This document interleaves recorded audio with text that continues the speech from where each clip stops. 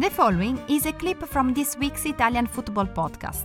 Listen to the full show and all other episodes by going to patreon.com/TIFP and become a member for only $2.99 per month. Let's start at the very beginning with the most pressing, craziest news of the day, the Luis Alberto situation. Luis Alberto is a very magic player, but at the same time is very crazy. Lazio and Luis Alberto found an agreement in last months, but at the time Luis Alberto doesn't. There's not a firm in this new contract because the situation is like there's a problem with a clause, a bonus that Lotito, that is what Luis Alberto say.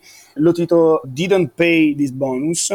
There have been reports that there's been a problem between Sarri and Lotito. Then Lazio released a statement saying that they were going to take legal action against people who wrote those reports and that everything is fine between them. I mean, what's going on, Valerio?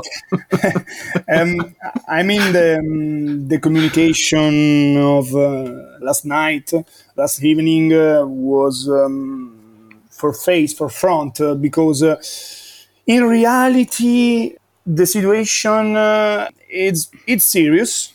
It's serious enough for me. Yeah, their relationship now isn't as good as in the past for the situation in the transfer market. I want to talk about Daichi Kamada because that's the one that's been heating up over the past few days.